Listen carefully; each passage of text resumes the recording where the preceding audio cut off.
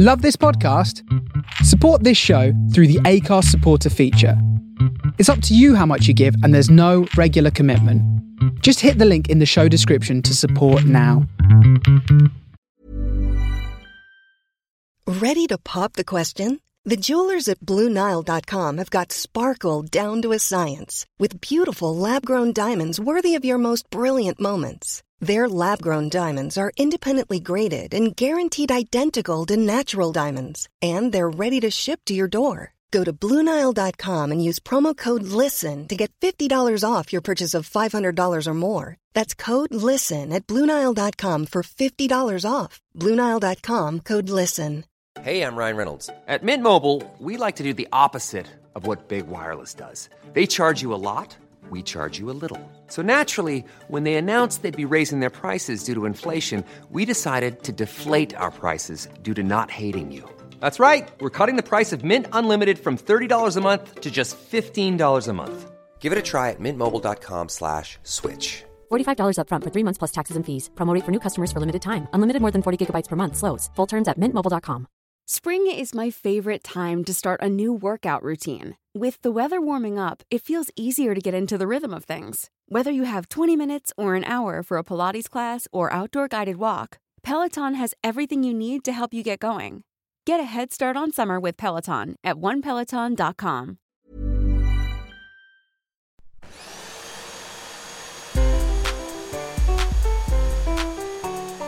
Welcome to Hoovering, the podcast about eating. I'm Jessica Fostekew. I love eating as much as anything else in the world, but also it sometimes brings me conflict, shame, and all sorts of other things that are rubbish. It's complicated and I think fascinating. This is a conversation with an interesting soul, not just about food, but about gobbling it up, or if you will, hoovering. Hey mighty bastards, this one's an absolute Christmas cracker. Not really, it's got nothing to do with Christmas, it's just a particularly awesome guest. It's none other than comedian, author and Celebrity MasterChef alumni Katie Brand. First though, remember to note that I'm really grateful to you for listening to Hoovering, for enjoying to eat things and for telling anyone else about the podcast. One surefire way to do that, even without having anyone to tell, is to subscribe and to give it a 5-star review. If you're up for helping with actual money, you can go to supporter.acast.com/hoovering, and there you'll be able to give like a one-off amount, maybe like a £5, Christmas £5 to the podcast. Or if you want to support us in a more regular way, go to patreon.com/the Hoovering Pod, and you can give anything from £2 a month in exchange for very cool podcast-related special things just for you. Loads of exclusive content, especially around this time of year. There's a special, for example, birthday episode that's just for patrons. Every month, every patron gets a bunch of guest recipes. That this month included a hand-drawn recipe from Peep Show's Izzy Sooty. Also, if you want to try Oddbox, which is a fruit and veg box I get full of wonky stuff that's been rejected by supermarkets, often just for being too big and beautiful, you can get a tenner off your first box. This is for London and surrounding areas only, sadly, with a link. It's either in the at the Hoovering Pod Twitter biog, or it's in the podcast notes as ever, and it makes your first box only a few quid. They're amazing, I think, Oddbox. Right, let's have this episode. It's a really merry one because Katie is so clever and so funny. We met for breakfast over the Zooms, as is the modern way. We had a boiled egg on toast, lads. Katie's choice, coincidentally, my most commonly had brekkie anyway. I love it. We pimped them to our own specifications though, as you'll hear. Also, listen out for a really brilliant tip from Katie for jazzing up your bologneses. I've not even unpeeled I've done 2 eggs because I was bloody hungry. Oh, that's good. And I've not even cracked them open yet. And I should pretend it's because I wanted the beautiful sound of a boiled egg getting peeled on the podcast. But really, it's because I'm a disorganised motherfucker. And I'm, as ever, late to my own podcast. Well, my food has been ready for 2 hours. Oh, no! I was sat here. I had the food technician in at dawn. Just to give it a light spray of that stuff that they put on to make it look extra glossy on telly. You know what I mean? Yeah. So I've been sat here, I've got a couple of special drops of some sort of elixir in my tea to make it gleam. I've even got a napkin. So. Oh, have you really got a napkin? Yes, I have got a napkin. Jesus, you are swanky. I thought you took this seriously. That's all I'm saying. Okay, well, I live and learn. I've turned up napkinless. I've got some receipts, some scrap paper, some terrible ideas, some doodles. Yeah, this is bad, isn't it? All right, well, we'll just crash through it as best we can. Yes, we'll just get on. If you can. We are having a boiled egg on toast. Yes. Your choice. Boiled eggs of varying softness. Of varying softness.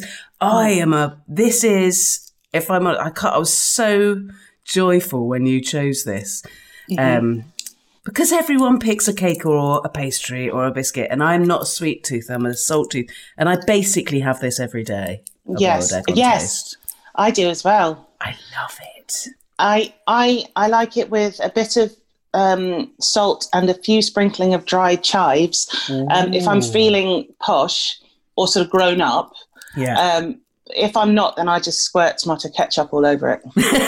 Yum! I love tomato ketchup. Oh, ketchup is great. I've refound my love of that in recent years. I think it's one of those things that for silly reasons I just didn't have very often. And now because I have a kid who's, obsessed with it, actually, I've rediscovered how amazing it is. Also, a little squirt if you're cooking a chili or a spaghetti or a bolognese, just a little squirt in it, and then you need to let it cook off so it doesn't just immediately. If you taste it immediately after, you're going to go, "Oh my god, I've just ruined this thing I've never used, and now all I can taste is ketchup."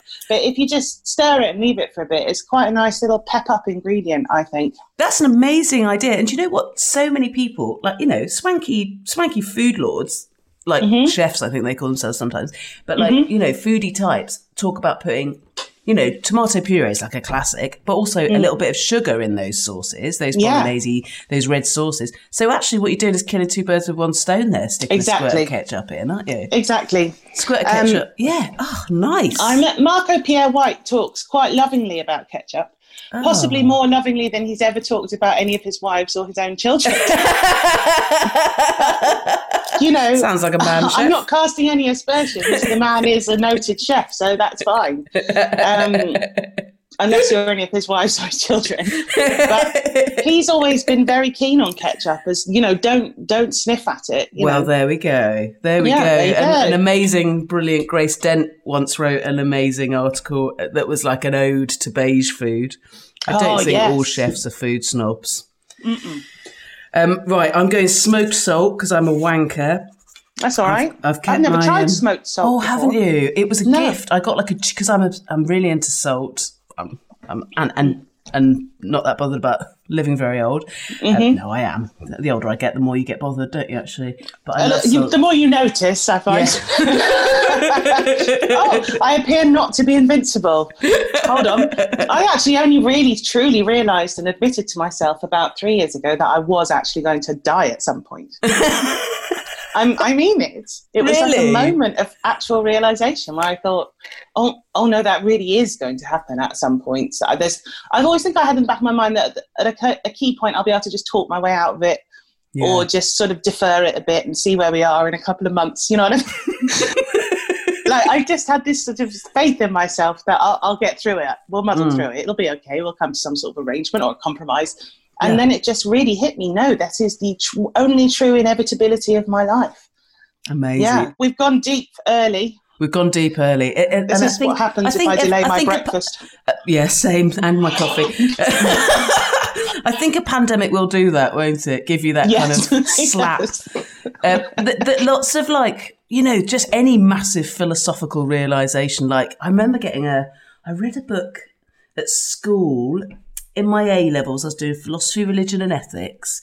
And I read a book, is it called Sophie's World? Yes. And it's basically a kind of introduction to philosophy, isn't it?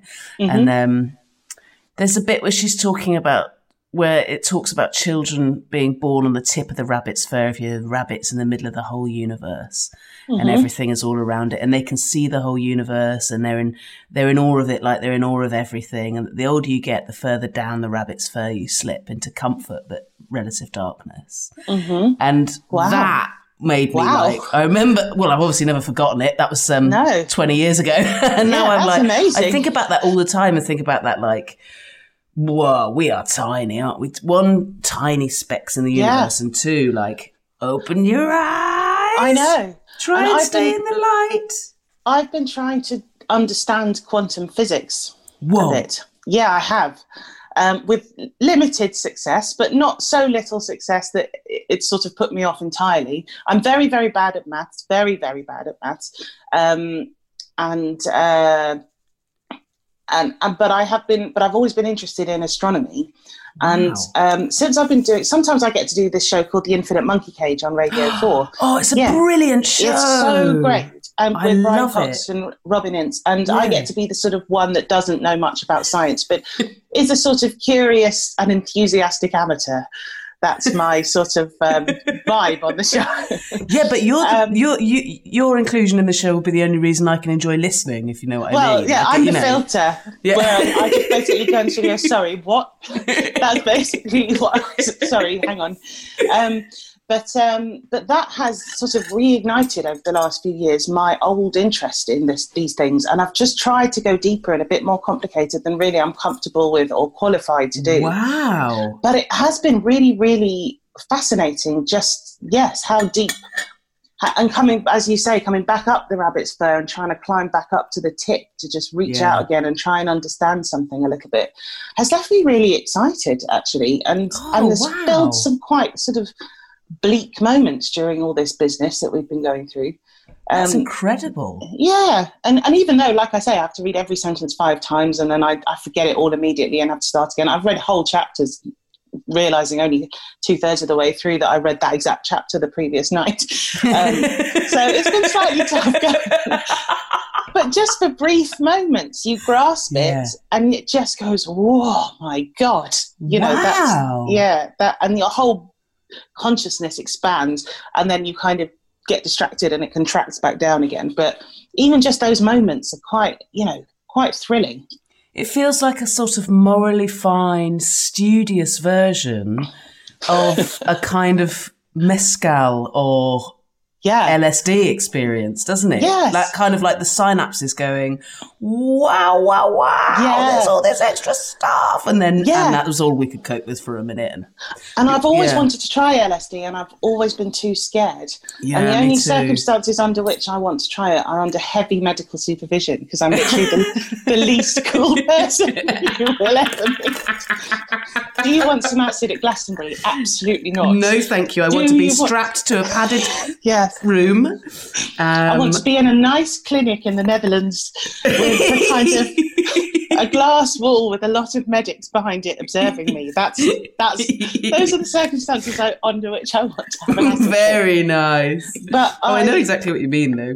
But that brain expanding thing, and when people have tried it under those conditions, they often talk about being part of a great flow and a great river. And all of that. Yeah. Bill Hicks's thing, wasn't it? We are all one consciousness. Mind you, I think lots of religions go with that as well, don't they? Yes. It's true. Anyway, how's your eggs? Egg break. So, I feel like I've really shot my load way too early. It's going to be the shortest episode I've ever put out. That's it. That's all I've got, Jess, to be honest. We've covered life, death and quantum physics. We've barely eaten an egg. Under 10 minutes. Yeah.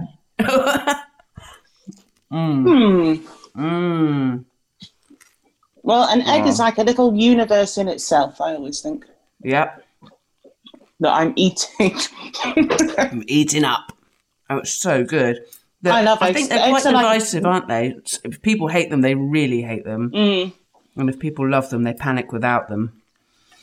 Well, people can get quite squeamish about eggs, which I understand. Yeah. And also the welfare of hens and things is very important. Yeah, that's fair enough.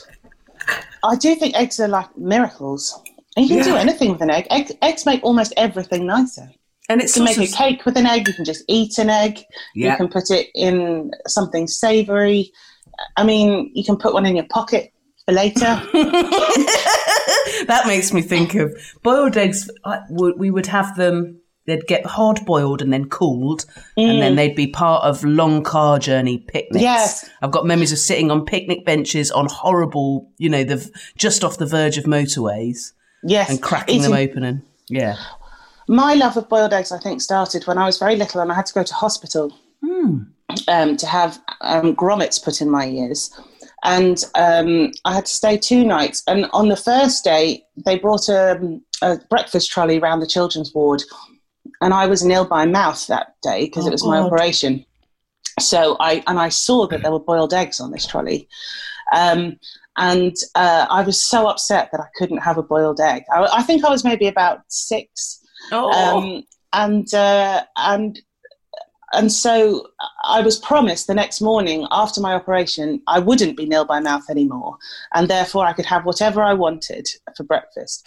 So I woke up the next morning and my grandma had come to pick me up, actually, because my parents were busy. I had a baby sister and all of this. And I wasn't nil by mouth. She came to collect me, and round came the breakfast trolley. And so this much anticipated moment had now arrived. And that morning, there were no boiled eggs on the breakfast trolley. Oh, God. I know. It's a story. I thought your nana was going to say, no, we've got to go. We can't hang around for a boiled egg. You can have a boiled egg any day. We've got to go. And you would have to be like, I'm reached out to the eggs as they wheeled past. There were just none there that day. Whoa. And my grandma, I can't quite remember. I remember how I felt, but I must have really not contained my reaction. From that time on, whenever I stayed at my grandma's house for the night, she would always ensure, with quite a lot of sort of emphasis, that there would be boiled eggs in the morning. Without fail. And so, yes, it sort of became a thing like, when you realise when you're old enough, you can have a boiled egg whenever you want. Yeah. And I think that sort of continued through adulthood. Yeah. Yes. I can have a boiled egg every day if I want. I always give thanks to the egg. Always. Thank you, egg. You're a good meal. Yeah, you're a good egg.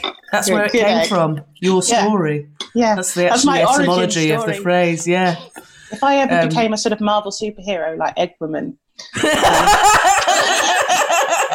again, you've gone for the coolest option there, haven't you? Egg Woman.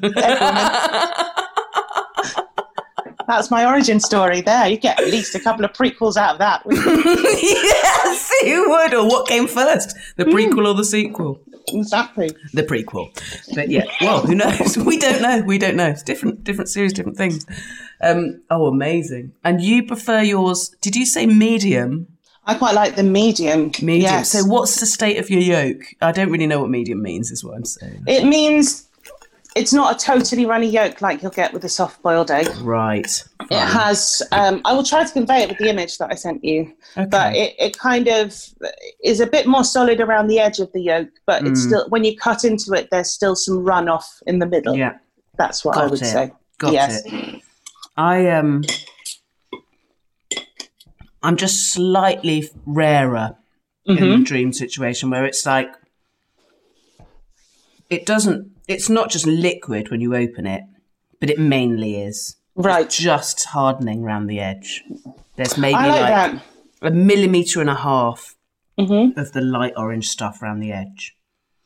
But that's quite hard to put. That's quite tricky to peel and keep it intact, isn't it? You've got to be quite careful. Yes, it is. They're a bit wibbly wobbly. You can get a thumb through it, and then the whole thing's over. Yolk down your hand, and that's never a good look. Horrific. It's one of those things where when my son's like, can I do that? Can I have a go at peeling that? I still just say no. Every other aspect of 22 years old. I call myself a feminist. How old is your son? He's 5 years old. Oh. I desperately want him to be interested in preparing he's interested in baking, but I want him to be into cooking. And I'm trying to be like brave and let him use a big knife and stuff like that. But I don't mind. The worst thing is, I'm less concerned about him having a minor physical accident, because I think he'd learn from that and that's that, than I am about him wasting delicious food. Which is, as ever, some absolutely grade A parenting from me. My son's got a little IKEA kitchen, like a toy kitchen. Wicked. Yeah, mine's got one, but from Lidl. Yeah. Yeah. It's basically the same. I've brilliant. Just been had. Yeah. But he loves cooking on that. And I have to be quite, I think to him it must seem entirely arbitrary what he can have from the kitchen to cook with and what he can't have. But in my mind, there's just he can have like half a cup of flour, but he now is completely baffled as to why he can't have 3 eggs. But the eggs are precious. Yeah. But he does. It's nice to see. He does really get into it. He likes a little kind of few bits of pasta, and he puts in, and he says, "Mummy, I want to make it spicy," and he can have a little half a teaspoon of turmeric and things like that. Oh, good lad! I know. That sounds like he's making something. Yeah, really nice. Yum yum for everyone. Yeah. Oh, yeah. I love it. Yeah, I love all the pretend cooking. I want to talk about, well, first of all, because the most topical thing I want to talk about is you've recently just raised 50 grand in 2 days. 100,000. What? Yeah. Oh my! Well, what I loved about the news coverage of it, just peeling across 2 pages of sort of internet searches, was it starts with Katie Brandt has raised £2,000 in 10 seconds. She has raised £20,000 in 12 hours. She has raised £50,000 in 2 days. And so obviously now I'm behind the curve. 100 grand for food charities. I know. And I'm distributing it now. Right. Amazing. So I've been in touch with all the charities. There's 3 charities, so I'm splitting it 3 ways between them. Fair Share, Trussell Trust. And Magic Breakfast, yes. Magic Breakfast, that's it. Brilliant. So I had to phone my bank in advance. Really? Yeah. Just say, something magical. Panic. Yeah. Or don't have a party, basically. Yeah. It's not staying there. Don't shut my account because you think I'm money laundering. Please. Yeah. I just want to... Don't change what you're giving out as bonuses this year. Yeah, just what I'm saying is, I know this is unusual. Yeah. just don't panic. Please don't close my account. I will be then making large one-off donations to charity. So I had to phone them and just basically alert them to it because it was such an unusual thing to happen. But no, it was quite amazing. And really, I felt bad that people were giving me any attention, to be honest, because I really did almost nothing. I just woke up that morning, feeling angry and upset that the government had said no to Marcus Rashford. It was earlier in November we were recording, and Marcus Rashford had asked for an extension to the free school meals that they had extended for. Was it half term? No. Yes, no, not half term. They'd done it over Easter and the summer holidays. Over Easter and summer. And he'd had to fight for them to do it over the summer holidays, and then they said no, and then they U-turned quite quickly. In the interim, he got a knighthood, and then rightly so, and then they said no more of this. And there'd been some awful talking heads, hadn't there, on the news saying things like, just the worst, the most stupid, infuriating stuff. People spend vouchers, they'll just spend it on booze and fags and all of this nonsense from people that just have literally no idea how the actual system even works, let alone what people do with it. You woke up the morning of the saying no, we won't do that, raging, rightfully raging. I just felt sick. I just look at, you just look at your own kids and you just think, I just can't bear the thought of just children actually just being hungry. This isn't really a political debate particularly, and this is just a sort of fact that needs fixing. And I just felt actually just ill with it. And to be honest, politically, other than sort of being a bit shouty on Twitter from time to time, I'm actually quite lazy, to be honest. I'm not a sort of, I always vote and I do engage and I do sort of have a sense of what's going on, but I would never flatter myself that I'm some sort of campaigner or activist or anything like that. So what I'm trying to say is taking this sort of action is unlike me.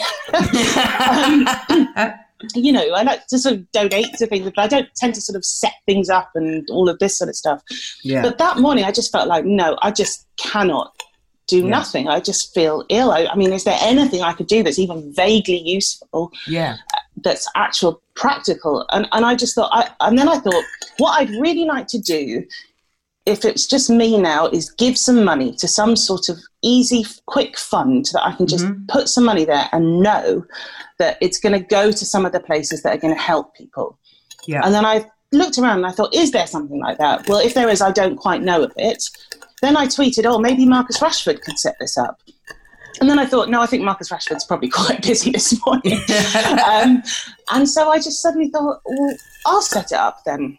Yeah. If I feel like this, that I would just like to know of a place that I could just put some money towards. Yeah, that would go. Yeah, well, you don't even have to choose actually between any of those three. Research it too much, or just sort of hopefully trust that it's going to go to somewhere that's going to help.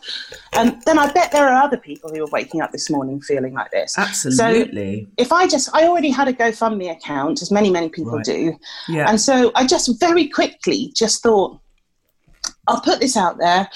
I'll put some money into it myself to get it going. And then if I could just raise a couple of grand, that's got to help. Anything is going to help. And so I sort of tentatively set the first thing at 10,000, just thinking, God, if we get anywhere near that, I'd be thrilled. Yeah. We were through that in a couple of hours. Wow. It restores your faith in humanity, doesn't it? And in a sense really shows how deeply off the fucking scent of the nation that government decision was. Do you know what I mean? That's not just people, that pace, that's not just people who've got a ton of spare cash. People were giving £5, £10. The larger donations were not very many, and they were great when they came in, but it was the bulk of it was £5, £10, £20. This is why I was just saying, I really shunned any attention about this directed on me, particularly because I thought it was best to keep it on Marcus Rashford, but also because I just thought literally that GoFundMe page took 15 minutes to set up. Right. And I just tweeted the link and people just went through it. I tweeted little reminders every now and again, but really people out there did it. Just people who woke up that morning and felt like me and just thought, I just wish there was somewhere I could just quickly just put 20 quid that I've got. It was at 100 grand, less than a week. And so, it really made me feel much happier about the state of things, just for that short while, just to see that happen. And really, like I say, just very, very little input from me. All I did was just say, here's a place, if you feel like me, do it. And people just did. And it was a really But you did, nice moment. Like you say, though, there was a cleverness to what you did in the sense that you got people, took people's lots of sort of admin, the stress of admin off people's. And also you've used your profile very kindly and brilliantly. And I think that's, so don't do yourself a total disservice. Oh no, don't. Privately, I think I'm marvellous, Jess. I know that it pays to at least appear to be humble. No, thank you for that. Thank you, because often I use in my Twitter just to be silly or slightly rude about members of the government or tweet relatively inconsequential things. So I suppose it was a nice moment thinking, well, I guess I could every now and again boost something. So that was nice. Yeah. Oh, I loved it. I want to talk about, obviously all things eating generally, but you you've written novels. So that's, One novel. I'd like to write more novels. More than one book, that is true. 3 books. And I have spoken to lots of comedians and actors and chefs and a few politicians and a few sports people and stuff like that, but I haven't spoken to that many people who've written whole books.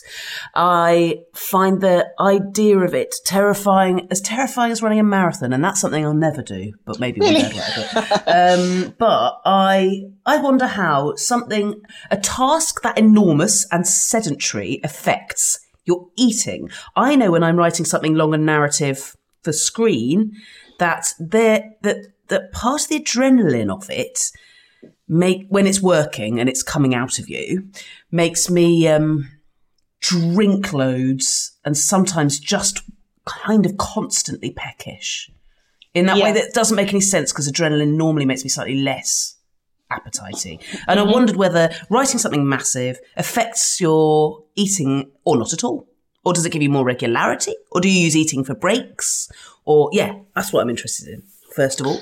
Yeah, it does affect my eating. And I think overall, I probably eat less when I'm working well on something and I'm in a kind of flow and I'm quite concentrated, because I simply just don't notice anything when I'm in that state at all, let alone whether I'm hungry or not. Although I sort of have this weird way of almost assigning periods in the day when I'm going to try to make that happen. Right. So I can still so often schedule it around lunch. Perfect. But no, I tend to, if I'm really going hard on something and hoping to spend, quite a few hours of the day, like really doing focused writing, which is that sort of in flow state where you lose track of time and you don't really know what, and it is quite mentally exhausting. And you're right, you do end up after some of those days feeling a bit oddly empty or even a bit bereft. And also I find my head is spinning so crazy after one of those days. When I finally come out, it's like I've been holding my breath underwater. And you kind of burst out through the surface, and you do often just want to reach for a drink, just to calm everything down a little bit as you re-enter normal life. I suppose it's like just coming off stage, actually, a little bit. Yes, a little bit. Does feel like that a little bit. But no, usually often in the day I will have a sort of, like I say, egg and toast in the morning and a cup of tea and some coffee. And then I like to just have a cheese sandwich for lunch, a cheese and crisp sandwich. I like really basic lunches, like almost like packed lunches, like, some cheese and an apple, and then my danger zone after I've had a big flow day is reaching for a drink and a bowl of crisps afterwards, and then I kind of get this sort of slightly gaping feeling inside of, and I think it's partly, like I say, because you've been in such a deep state of concentration, your body's just lashing off it a little bit. But it is a bit like coming off stage and just wanting to grab something high fat, and there's a sort of weird hunger that comes. Yes, it's when you're, isn't it? Also, sometimes that doesn't hit me until I get that, even without having had a day of focusing. Even after a large lunch. Just the other day, and I get really annoyed with myself because once my body has realised how hungry I am, and I personally don't particularly believe in emotional hunger versus bodily hunger, but I think hunger's fucking hunger, right? And when it's screaming for me anyway. But once your body's clocked it, I mean, I get it sometimes on this podcast where I'm like, oh shit, I'm not going to be able to talk for a bit, and it's a podcast. But the other night I was cooking dinner, and I was cooking a dinner I was sort of proud of and I was putting a lot of love into, and I was just doing the finishing touches, having spent various little patches of the day fiddling, really putting a lot into this. And, a bowl of crisps arrived on the table, and it was, I couldn't fucking stop. Luckily, I was so hungry I still ate all my dinner and really enjoyed it. So it's not a sad end to my story, but I get what you mean. It's just that anyway. That kind of motor. Yeah, not yet. Yes, and I get that, particularly with salty stuff too, and that sort of feeling of like, oh, I might be able to. I don't think I've ever reached my natural limit with crisps. No, I've always made myself stop, and I've sometimes been curious to know just how many crisps I could eat before I, so crisps are my major downfall. I'm pretty good and healthy and can roughly take or leave other things, but I honestly think sometimes that maybe up to 70 or 80% of my calorific intake on some days is just crisps and alcohol. That is something I have been, it's sort of anomalous to the rest of my eating, which is actually sort of full of, green leafy vegetables and all of that sort of nonsense, sauerkraut and kimchi and all those. Yeah, and then suddenly it's like, oh no, but here's some alcohol and some crisps. Forget all that.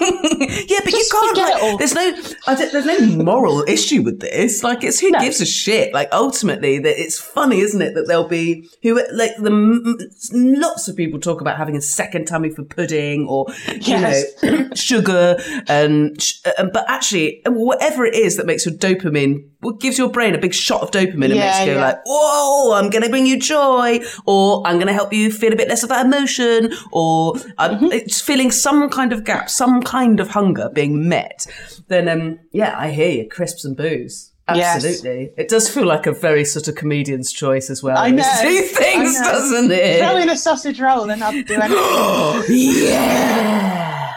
But I have noticed, I mean, you know, through my 20s, I felt invincible, whatever I ate or drank. And I think a lot of people do. That's not anything new or original to say. I was pretty fit. I was exercising a lot.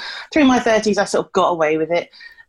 Now I'm approaching 42, although I totally agree that there should not be guilty pleasure foods and all of that. I really think that is destructive and people should just sort of enjoy themselves. And I'm totally into pleasure around food being very important and all that stuff.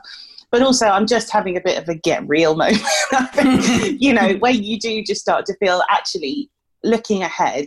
I want to feel good later in life. And I think it's probably the case that if you're going to make a few small adjustments, shall we say, for the sake of your own future, your early 40s is probably a good time to start looking at it. So that's where I'm sort of at the moment. I'm not trying to give myself a hard time or anything. I'm just trying to sort of notice a bit more and not just do any old thing I want. Get away with it. Do you know what I mean? Oh, I hear you 100%. I hear you. And they're so funny, isn't it? Like, I think also that sounds like a lot of like, I have a similar thing that's maybe not the same, but similar, where I think I know when I'm sort of disconnected from what I'm eating and drinking, and I don't particularly like that. I'd rather feel a bit more in control than that. I'd rather feel like, even if I'm, you know, I don't mean I'm in control of, I don't know. I want to feel like it's a choice. Yeah. And that I am thinking about how whatever I'm eating or drinking is going to make me feel. Because that is most of the time once you're a grown up. Yeah. Basically that is, you know, you've got shit to do. You've got people dependent on you. Some of them still quite small and useless.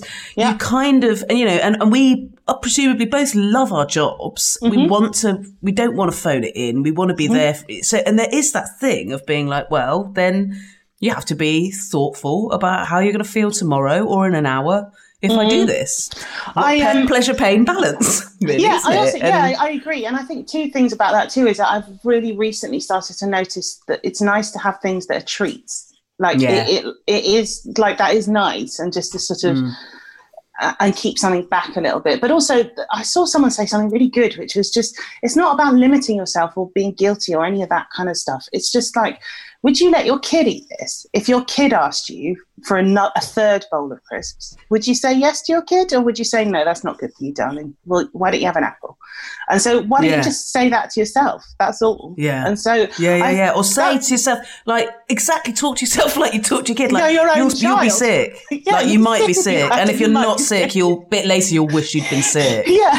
Because you'll feel like, and you can have it, but then have you got time for a nap? Yeah, exactly. Yeah. I've honestly started talking to myself like that. A range of things. Yeah. I found myself muttering something about homework that I used to say to my stepdaughter, which was, the only way you can make it go away is to do it. Like, when I've got writing work to do, and I've written this book recently about Mary Poppins, and now I find increasingly that I'm just talking to myself in Mary Poppins voice to sort of try and get myself to just pep up a bit or whatever. And sometimes it works. Yeah. Not always. But what's interesting is that if it doesn't work, I think, well, in that case, I really do need whatever it is, and I'll let myself have it. And yeah, you do, like you say, you just want to feel a bit dignified. There's nothing dignified about eating all the chipsticks with two hands.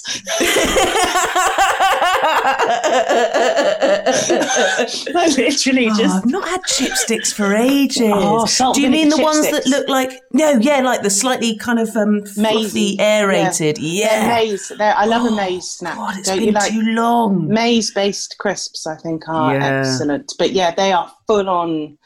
That is a full salt and vinegar experience. Oh, so intense but it's so good and almost sort of scratchy to the point where it hurts a bit. Heaven. And then they go a bit mushy in the back of your mouth.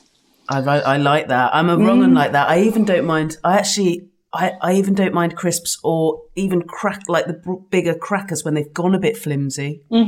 Just from being in the air. Yeah. Or in a cupboard for a while. What about a 4-way folded kettle chip? That's something to behold. Four-way folded, because it's so old. Well, no, just because that's what's happened in the cooking process. Oh, I know exactly what you mean. With this, you just find a few intensity. They're like the 4-leaf clover of the crisp world. You know, sometimes you just look at them and you go, I'm having that. No one else is going to go anywhere near that 4-way folded kettle chip. That's incredible. Yeah, I've never even thought about it. Do you know what it is? A crisp calzone, isn't it? Yeah. If you're a fan of fillings. With an extra sort of hit of salt in the middle. Oh, yes. Yeah, right up my Straza. Lovely.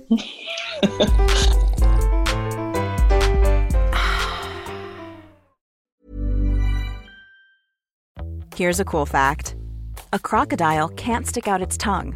Another cool fact, you can get short-term health insurance for a month or just under a year in some states. United Healthcare short-term insurance plans are designed for people who are between jobs, coming off their parents' plan, or turning a side hustle into a full-time gig.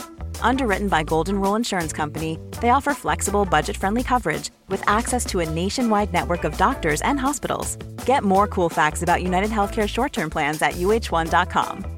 Imagine the softest sheets you've ever felt. Now imagine them getting even softer over time. That's what you'll feel with Boll & Branch's organic cotton sheets. In a recent customer survey, 96% replied that Boll & Branch sheets get softer with every wash. Start getting your best night's sleep in these sheets that get softer and softer for years to come. Try their sheets with a 30-night guarantee. Plus, get 15% off your first order at bollandbranch.com. Code BUTTERY. Exclusions apply. See site for details.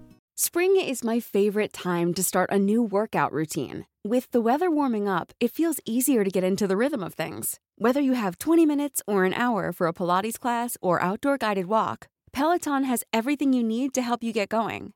Get a head start on summer with Peloton at onepeloton.com. Was there anything you didn't like as a child that you were fussy about as a child that you grew into liking or even loving? And was there a moment where you liked it that you remember? Yes, I remember 2 things about that, which were peanut butter and Stilton cheese. Now, not together, although that might work.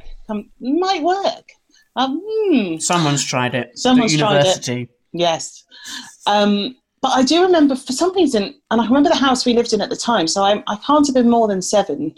And I remember deciding on my own that I thought it was wrong I didn't like peanut butter. And it would make me sort of shudder when I ate it, with this sort of thing. I thought, no, I'm going to train myself out of that. So I sort of I do remember sort of making myself eat it until I liked it. And now I really like peanut butter. And I did the same thing with Stilton, but that was more to do with being a grown-up and just eating little bits of Stilton off some cheese that my dad had for lunch. But I remember thinking, no, I'm going to conquer this because I can see that this is a grown-up thing to like. And so I'm just going to push through this. Now, I wouldn't say that I was a Stilton-loving child from that moment on. But the peanut butter thing, definitely, I got over that. Wow. For some reason, I don't know why, that really, really sort of occupied me for a while. That's amazing. I've never heard anything like it. No, that is odd. But no, I don't remember... I mean, perhaps my family will contradict me, but I don't particularly remember being a fussy eater as a kid. And I just sort of liked things and I liked trying things. And yeah. That's great, though. I mean, lucky your parents, really, I think, isn't it? It's an unless there's whole touch. chunks of things that I've totally just blanked out. Forgotten. Yeah. Apart from the fact that parents listen going, apart from the fact you never ate anything purple, yellow, red or green for 9 years. Yeah, exactly. Yeah. Threw every meal on the floor. Have you ever had a time in your life, for any reason, where you ate the same thing every single day? Oh, I quite often do that, actually. I have sort of quite, like you said with the super noodles, sometimes I get a taste for something. Yeah. When I first started out in comedy, though, I did essentially live on toasted cheese and pickle sandwiches. And that's all I ate, really, for quite a long time when I started doing live comedy. I was broke, but not like catastrophically broke, where I couldn't afford, a piece of chicken from time to time. I just got a sort of taste for it. And I think I and I think weirdly, for some reason, I associate cheese sandwiches with working and things. Wow. And because like I said before, I've just literally made that connection just now. Because I said earlier, didn't I, when I was having good writing days, I tended to want a cheese sandwich for lunch. It must just be perhaps there's some association with having packed lunch at school. Yeah. I don't know. Yeah. I don't know. So you're in your work. Yeah, you're in your place of work. Yeah. And it's the closest thing when you're self-employed that you get, isn't it? But I was eating at all hours then, and I was gigging a lot, as we all do, and not really having breakfast. And I would just have 2 cheese and pickle sandwiches a day for quite a while, for really quite a while. Wow. So that was it's not a classic anecdote, but no, I like it. It's a random one. I love cheese and pickle sandwiches. Yeah. There's an M&S one which I don't eat. I don't never eat meat, but I incredibly rarely eat meat now. But I don't know if they still do it. But I remember having a phase of the first time I tasted one and then being like, oh shit, and they'd have that all the time. Was M&S do a cheese ham and pickle sandwich with a little bit of that sort of spiky frond type lettuce in it. I know exactly the one. Is there a bit of mayonnaise in there as well? Something in there is making it more special than any other cheese, ham and pickle sandwich I've ever had. Well, a little dab of mayonnaise with some pickle is actually rather a good thing. I know that purists won't agree, but just a little bit of mix of mayonnaise through a bit of Branston pickle, I think, sets off a cheese sandwich very nicely. I'm all out of Branston pickle. Is that going on the list? Yeah. Yeah, bloody list, Katie. If I don't write it down, it won't happen.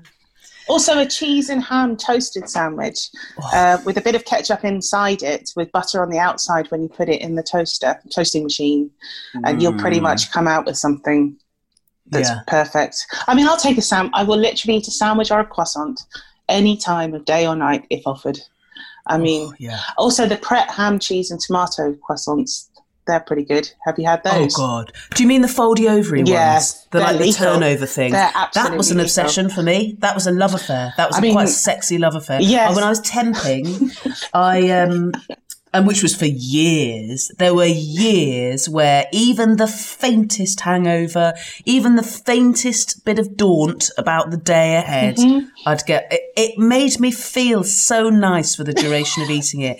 It's so salty, the bacony ham that's in there with that. I mean, you look at that. It's got everything. It has got literally everything. And the trouble is that you do realise that it literally does contain all the nutrition that's recommended for an entire 24-hour for an period. Entire day. Definitely all the salt and fat, isn't it, that you need in an entire day. They do something very special to that. They do. And I'd be dressed as smartly as I will have ever dressed for anything on my way into those temp jobs. And I would eat it on the move. Yes, that's risky. Like juicy, burny hot tomato juice. Yeah, that's risky. The first bite in is risky because you don't know where that tomato juice is going to go. But the first bite in is not even the best bite because you generally have to go for that sort of pastry triangle nubbin, the tail. And it's when you're getting to the really juicy and sidey bits with all the cheese and bacon and tomato that it's like, it's bursty. The dangerous part of the fun, maybe. It's quite, I mean, it is for me anyway. I mean, I love tomato, I love melted cheese, I love all that Italian cooking. Over the course of lockdown, I have made Parmigiana so many times now that I've actually managed to get it to the point where I would almost pay for it, like my own Parmigiana. Wow. Yeah, I know. It's a lethal boast to make, and I don't want to ever really be tested on it. Having done MasterChef, I know how things can unravel in the moment. What was that like? It was a lot of fun, although it was very hard work. And I have to say, I was slightly relieved to be eliminated when I was, because you get a sheet telling you what's coming in the next round. And they're quite full on, hard, often cold, uncomfortable days of just cooking. And I remember, and you do design your own menus and everything. Yes, you're just given a brief. So basically the brief will be you're doing a starter and a main for this and this person, and then... Right, or you'll be given this ingredient. Or they say a showstopper, or you get it's genuinely as it. There's no cheating. It's genuinely as it appears to be. Wow. But I was pretty knackered because I was testing all my dishes all the time and testing all the timings at home and I made sort of 2-course meal for 3 times in one Sunday once. So you don't have to act like this, but I did. Yeah. But I woke up actually the night before I did the first day. I was sort of thinking, I know a bit about cooking. I can cook things that I know how to cook, but I'm not I don't have wide ranging skills as a chef or anything like that. I don't have kind of even some basic stuff.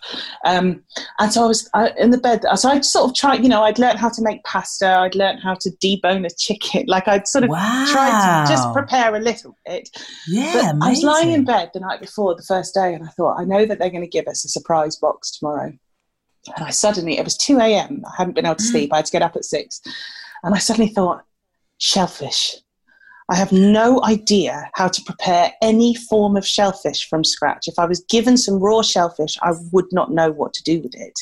I mean, and I got out of bed and I watched an hour's worth of YouTube videos about preparing shellfish from scratch. And when we got there in the morning, we were given this box and I could already see the very large tentacles of a spider crab hanging out of this box.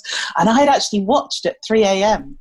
that day a video on YouTube of how to prepare a spider crab from scratch, right? And I'd already learned how to make pasta. So I walked in there and I made my very first dish with a surprise box, a spider crab ravioli from scratch. Wow! And I just thought, there is no way that I have anywhere to go from this point. Yeah, I do need to sleep, actually. This is the pinnacle. I've pinnacled in round 1. Everything I do from now on is going to be a disappointment to them. I can see they think I've got promise, and I am not going to make good on that promise because this is an absolute fluke. So after that, I just thought, I need to just pull myself together and learn some stuff and take this a bit seriously because otherwise this is just going to be a very odd trajectory. So I sort of worked quite hard on it after that, but then I was quite knackered and I saw that the next round, the task would be cooking a 3-course meal for 12 former Bond girls at the Grosvenor House Hotel. And I just thought, I don't think I want to do that. No offense to them, but like, that is a lot of work. That's what they call in the business a long walk for a short drink. And and so, even though I was sad to be eliminated before all that happened, I also felt a sort of sense of relief. Yeah, fine. But yeah, it was fun. It was fun. But yeah, the Parmigiana thing, I have really enjoyed learning how to make and trying to get it better each time. And that combination of just warm, tomato sauce and melted cheese and a bit of fried aubergine and all of that stuff.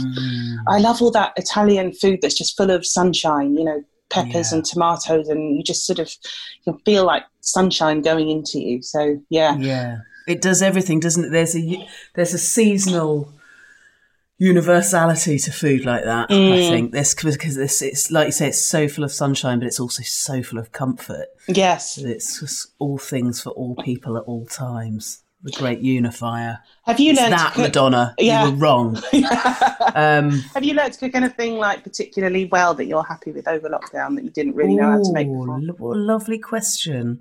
The fanciest thing I learnt, and it was for a job, but my friend Brian, who did Bake Off a few years ago, taught me to make choux pastry. I'm a bit of a pastry wuss, but I made I made the tubes for eclairs and some of the round ones. And that's the sort of thing that I'd think, that I never would have tried without being under supervision. Yeah. Yeah, I loved that. No, What do you cook when you want to cook something really nice and comforting for your family? Is there a particular... Yeah, I mean, I get obsessed with different cooking books at different times. One thing I've done, goulash with dumplings on top, herby dumplings on top. And trying. I've done some work on my stews so far. October, this autumn and start of winter. So in my mind, a stew can very easily just be sort of watery, just sort of like a shit thin soup with bits of stuff in it. Yeah. So I really wanted to make goulash that I felt excited about and make it can't be too spicy. My kid's a bit of a spice wuss. Not a complete one, but like finding a way. It's mainly so far been achieved through sweet paprika. Yes. Has been the saviour. Yeah. And then I suppose actually just making them really full of stuff, not too liquid to stuff. Keep the stuff to liquid ratios about right. For the first winter ever, I knock up a soup a week and make that last. That's my lunch go-to thing. And I've not done it. And that feels like, one, I've had more time than I've ever had at home, obviously. But also it feels like a bit of self-care because I don't look forward to eating that. And I think a lot of eating enjoyment for me and my family is how excited we all get about what we're going to have for each future meal. I think me more than anyone else. In fact, I'm very aware of how annoying I am for my partner because, there'd be times where we'd be in the middle of a conversation about something meaningful and I'd be like, tomorrow, shall we have? Or it's sometimes even next Tuesday, shall we have? And I am annoying. But so actually I was realising I wasn't looking forward to these soups. And as much as I'd be like, do you know what, they taste all right actually in the moment. It was never, I was like, what? My life is quite short and it doesn't take much for me to get a lot more joy than that from meals. So I'm going to stop making a different brown but delicious soup every single week that everybody then just has to sort of get through. Yeah, there is a feeling sometimes when you make soup from scratch like that you're going to have to get through it. Yeah, it's a survival thing. Yeah. I think as well, a lot of that came down to my ex, who was with for a long time. It was one of the only ways to have, much like a kid, to get him to consume and he was like, please can you make a soup because it's the only way I'm going to have enough vegetables really probably, and so I think it's that like, let's just get lots of vegetables in us all. But actually now I'm in a house full of people who are eating lots of vegetables anyway and I don't need to do that. So I've just stopped. If anything, I've learned to stop doing a thing. And have you, that's good. I think that's good. Have you felt a bit better for it? Like as in less anxious about the soup? Like you had a pet or something that you did looking after? Yeah. Yeah. It's nice. It's really nice not to have too much soup this winter. I particularly like the idea that you have consciously eliminated something that's considered extremely healthy from your life. No, I love it. That's a big win. I love it. Yeah. I feel like that's like a really subversive and good way to look at things. I can't bear it when people consider food virtuous or only eat it or even say while they're eating this is very virtuous. You sort of think, I don't know. You should just eat things that you like eating and enjoy them, whether that's a kind of really good healthy soup or a big cake. I just don't want to hear about the virtue. And also, and I think in this business, in acting and probably to a less extent with comedy, but certainly in acting, a lot of people that on set and things that you encounter are very, very conscious and aware of what they're eating all the time. And that's completely understandable because, the scrutiny that people and certain actresses particularly have to go through. Totally. And physically and constantly commented on how they look and all that stuff. But what you do find is when you have to look a certain way and maintain that level of size, you really do have to restrict your food a lot. And therefore, I think athletes have it similarly as well. It's the only two groups, I think, mainly women actors and some men ones, and athletes. And you're actresses like, okay, and well, you've kind athletes. of... it means that it's on your mind a lot, food. And so you're talking... And that's exhausting. I mean, that's a choice. You've obviously... I think those people... I've no judgment. I think those people must have gone, well, it's worth it because this is what I want to do so much. Or And it probably is. I mean, you look at those, you think, God, you're hugely successful, but it's working, whatever you're doing. It's just, I don't want to talk about food this much. No, I like talking about food a lot, but equally, I don't want to be obsessed with it. The pleasure of food. I want to talk about that. I don't want to talk about what I restricted because I was trying to be good, or the diet you had, or the fact that you only ate a few carrots yesterday, or it's tiresome and it's not healthy. I mean, it's not mentally healthy. I don't think to be obsessive, to be counting, to be weighing, to be caring that much because, I mean, it boils down ultimately, in my opinion, to one of the greatest coups of the patriarchy, ultimately, to make women consume so much of their time and energy with the time and energy it takes to stay in a body smaller than if you just relaxed and did what you wanted intuitively when it came to eating. And to remove so much pleasure from so many women. Yes, I think that's the thing. That's the thing, is that even if you limit your food a lot and you eat a very controlled diet because of your work, and that's all totally fine, but I just think, please, it's just really nice to find some pleasure in eating something at some point, because it is just such a fantastic pleasure to just sort of sit down to a nice plate of food that you've been anticipating and that you've made and it's turned out all right, and you take that first bite, whatever it is, whether it's a toasted sandwich or whatever, or my obsessive remaking of Parmigiana. So I worry I'm going to poison my family with aubergine skins. I actually Googled whether that was possible the other day. Well, whatever it is, you just want to go, I just want this first bite to be. Magic. Yeah, bring on that magic, and a shame for people who've elected or for whatever reason not having it.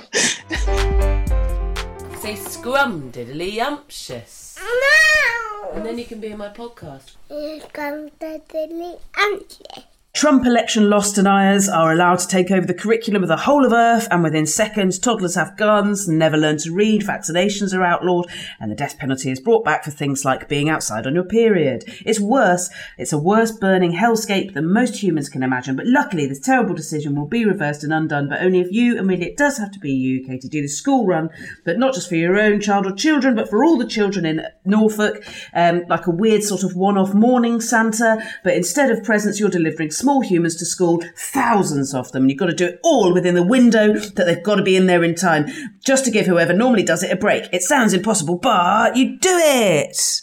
You're the hero of all people for forever and ever and ever. Wow. Your reward in reality is the adulation of all people for all time for this incredible feat of humanity. But your reward in the moment is the feast of your dreams. But bearing in mind, because of everything that's just happened, you are both the happiest and the hungriest you can imagine ever being. Mm-hmm. So it's a fantasy feast. Nothing has to be possible. And I certainly couldn't give a fuck about health, environment, anything consequency or ethical. I would love to know if nothing had any consequences. It was just like, it's the opposite of a last meal, essentially. I want you to be the happiest and hungriest you can imagine being. Mm-hmm. Nothing weighing on your mind or shoulders. What would you eat, drink? And if there's a who, with and where, please? Right. So with my husband, where is some sort of highly, highly luxurious, I mean, off the charts luxurious, but discreet and classy resort. Where we have a private table overlooking an unbelievable sunset over the sea. I'm thinking sort of an Indian Ocean kind of vibe, where we would be served martinis, vodka martinis with a twist, and perhaps a glass of vintage champagne to begin with, a bit of sort of something like a sort of sashimi with the sesame and lemon dressing, something like that, just to begin with.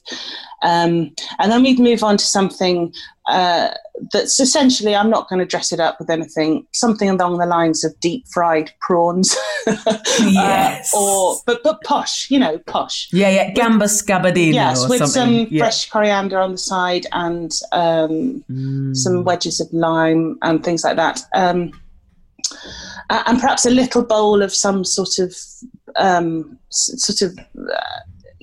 faux-inspired soup, but more just the broth, the taste of that. Nice. Then I would like a large grilled steak done rare, just with a very small handful of chips, some mustard and some roasted tomatoes. And with that, we would have a really nice glass of red wine. And I do tend to favour the French red wines. So something nice and deep and very expensive that sticks to the side of the glass. I'm not going to name any names because I'm not knowledgeable to do that. I just know what a good Maybe one like looks. a Saint-Emilion or a Chateauneuf du Pape. Yes, something that sort of you just know looking at it. It's a little bit brown and it sticks to the side of the glass. That, in my mind, is the good wine. Or the off wine. Yes, who knows? Yeah, not me. So that was, and then we would have a chocolate mousse for pudding, because chocolate mousse is the queen of all puddings. Yes. And maybe, if we were hungry after an hour or two, yes. a sliver of blue cheese. Yes. You love it now. Yeah. And that's what I would have. It sounds incredible. If you cost it all sounds that like something up, out of an actual dream. It is, I think, my actual dream. I've just described my actual dream. Yeah. And you could get all that, so you can get all that really easily, Jess, for just maybe $7 or $8 grand. Get back on the old GoFundMe. Yeah, got another 15 minutes and dreams can come true. This one's for me. Fuck Marcus Rashford.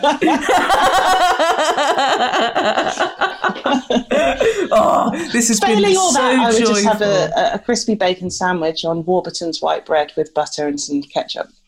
Yeah. Oh, yeah. If none of and that's some crisps, available. and a bowl of crisps, and a bowl of crisps. And a bowl of crisps. A bowl of chipsticks, just for in the back of your mouth.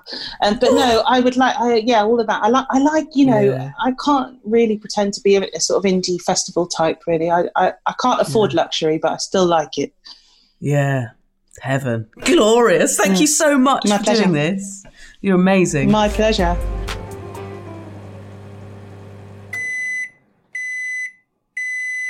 Yum in my tum. Oh, what a magical guest. So much good shit in there. If you're not already, make sure to follow Katie on social media at Katie F Brand. That's Katie with a Y. She has a book that's out. It's called Practically Perfect, and it's a book of life lessons from Mary Poppins. Yes, please. Props, get one for yourself and one for someone for Christmas, I reckon. Yeah, cool. Want to try out a box? You can get a tenner off your first box using a link in my podcast notes or in my bio on Twitter. If you're following at The Hoovering Pod, it makes only a few quid for your first box. Feel free to support the podcast with lovely reviews and recommendations, or with cold hard money on either Acast supporter or over on Patreon. Links for everything I've mentioned there, including everything that Katie and I mentioned in this podcast, right down to that article by Grace Dent, are all in, as ever, in the podcast notes that should be alongside the podcast wherever you downloaded it from. Follow me on social media if you like, at Jessica Fosterkew. You can go to my website if you want to send me anything longer than a tweet, or look up my rescheduled 2021 tour dates. That's jessicafosterkew.com. Huge thanks to Acast for hosting the podcast. Hoovering is produced by Emma Corsham and the music is by Mike Greenway. Until next week, happy Hoovering.